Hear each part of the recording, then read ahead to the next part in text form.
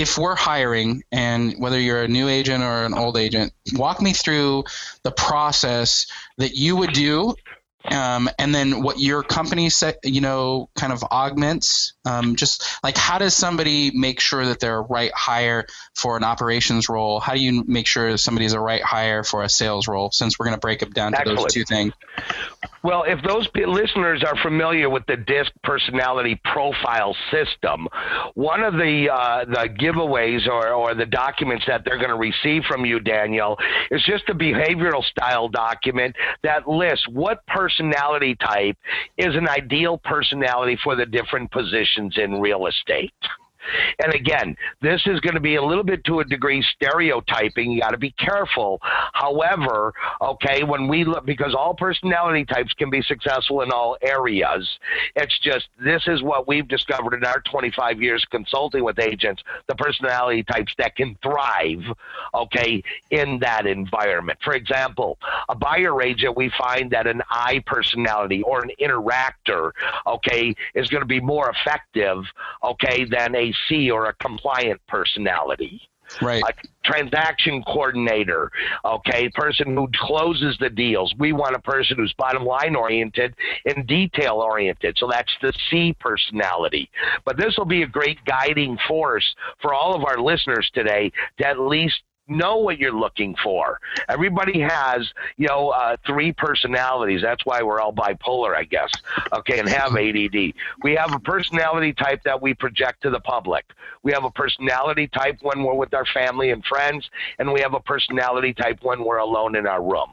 When you can learn to be the same personality in all segments of life, you'll have less stress in your life. It's kind of like you've met people who say, wow, what you see is what you get. That person probably has a lot less stress in his life than you do. So when you're hiring, we look at the hiring process. Number one, what needs to happen before you hire is, like with our clients, we give the whole system to them. Here's a hiring, the hiring process for a support staff, hiring process, buyer agent, listing partner. So let's just focus on the support staff. It's an entire thing. Determine you have an opening, write a job description. How much are you going to pay this person? What are their working hours going to be? You need to know all of this before you start hiring.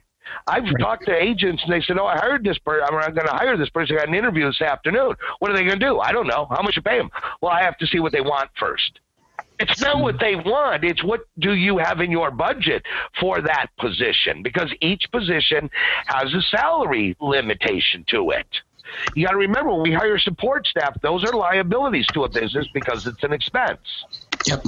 Well, and I want to make a point here, because what we provide is sometimes some support to somebody in the short term while they build enough revenue to actually afford to bring in somebody full-time in-house. And, I look at it like the NFL. They have a budget, right? They've got a certain amount of money that they get to spend on their existing team and anybody in the draft round, right? Same with basketball, whatever.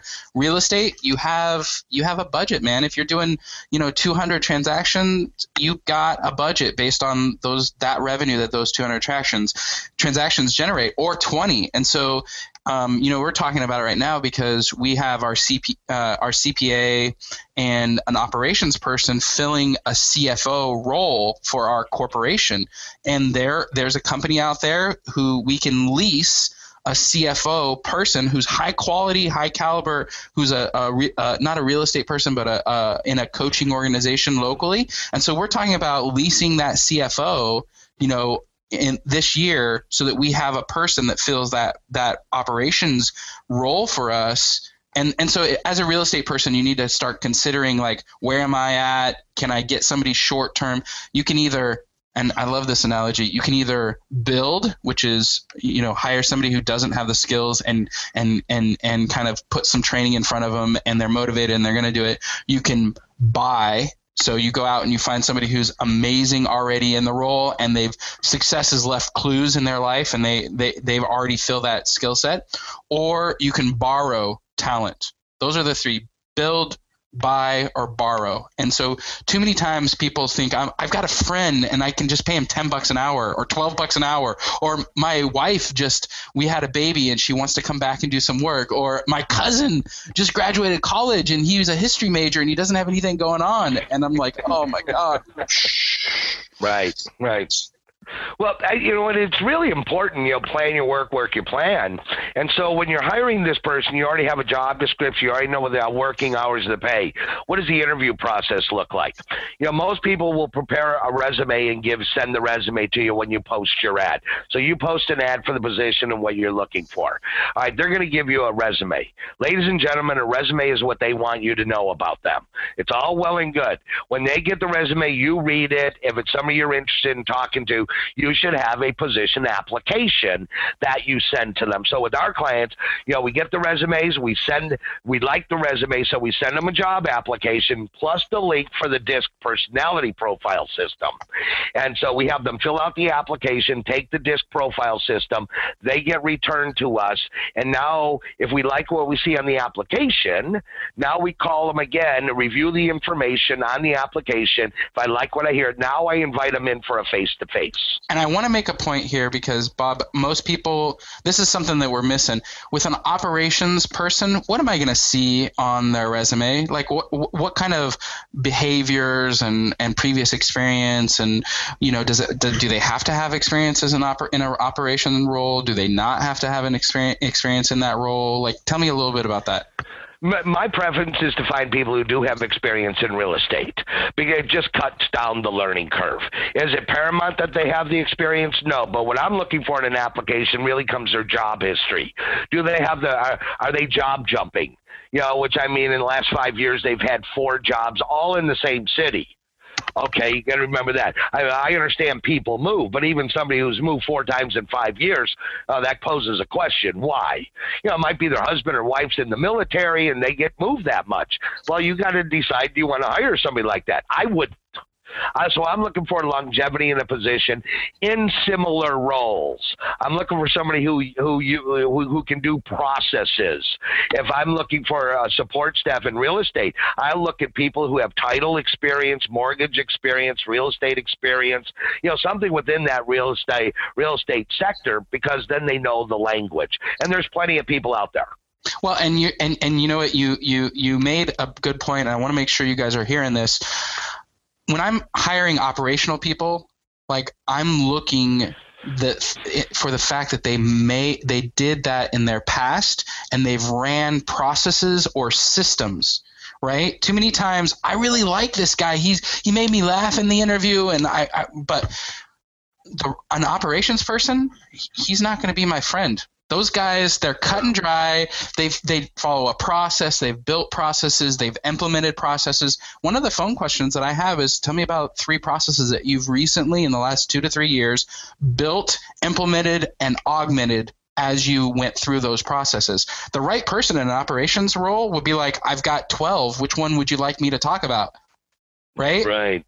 And so you're looking for those success clues. Tony Robbins says it, success leaves clues. Well, when you're thinking about operations, what is operational excellence? You're going to hire somebody who's done it in the past for someone else, and they love that. They know themselves. They love that mindset in that role. This is probably the biggest place that realtors make a mistake when they're hiring for the first time or even second or third.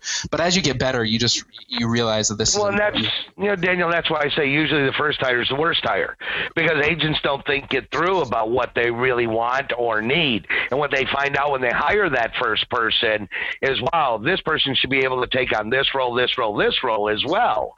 No job's too small to outsource. We track our clients' prospecting. So, our average client makes $2,441 an hour prospecting.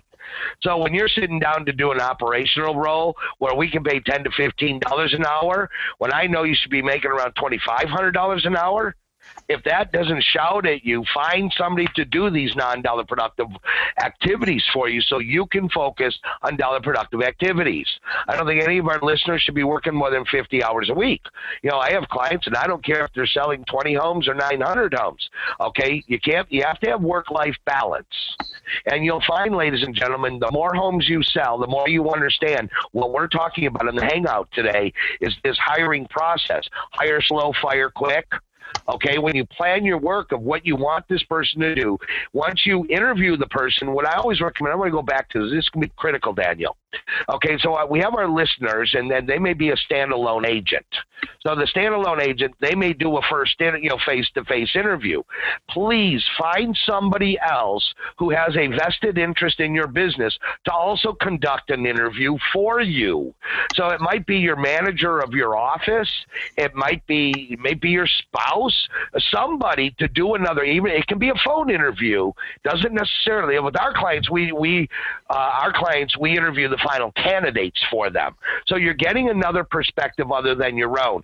To avoid they made me laugh. They made me feel good. They brought me chocolates to the interview. Oh, they're going to be so sweet. No, wrong person. Okay. But that's why you want an outsider's opinion. Okay. With us, we give you the interview questions. So you just pick and choose what interview questions you want. So it's a total structure. When you have multiple people doing the interviews, the odds are you're probably going to make the right hire the first time. Don't interview and hire the person yourself. Okay. Because too many times agents are looking for somebody who is just like them. You're looking to hire somebody who is opposite of you. You're looking, if you're horrible at details, why do you want to hire somebody who's horrible at details? No, you want somebody who's opposite of you and where your shortcomings are. So once you've done the interview and you've done the personality typing, you make the person an offer that you should have a job description that details out what their pay is going to be, any benefits that they get. It's all part of the job description or hiring package. Okay, you should have a policy manual. Some of this seems daunting for a lot of the listeners. Trust me, it's not daunting, but there are things, especially when you start paying attention to what federal labor laws are. Okay, that's a whole nother story. Okay, well, I'm going to pay the support staff person as 1099. Illegal. Okay, you can't do it. There's a 23-point litmus test from the IRS, and if you answer yes to any one of the 23 points, they're an employee. And one is, do you dictate their schedule? Yes. Now, I can hire a VA from you, Daniel. Okay, they are a 1099. They're not even a 1099. I'm buying service from you.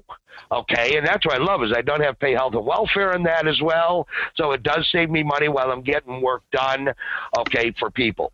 Yeah. So you have the job description. Once you define the work hours, and now the person starts. Well, this is where the onboarding process begins. What systems do you need to train them on?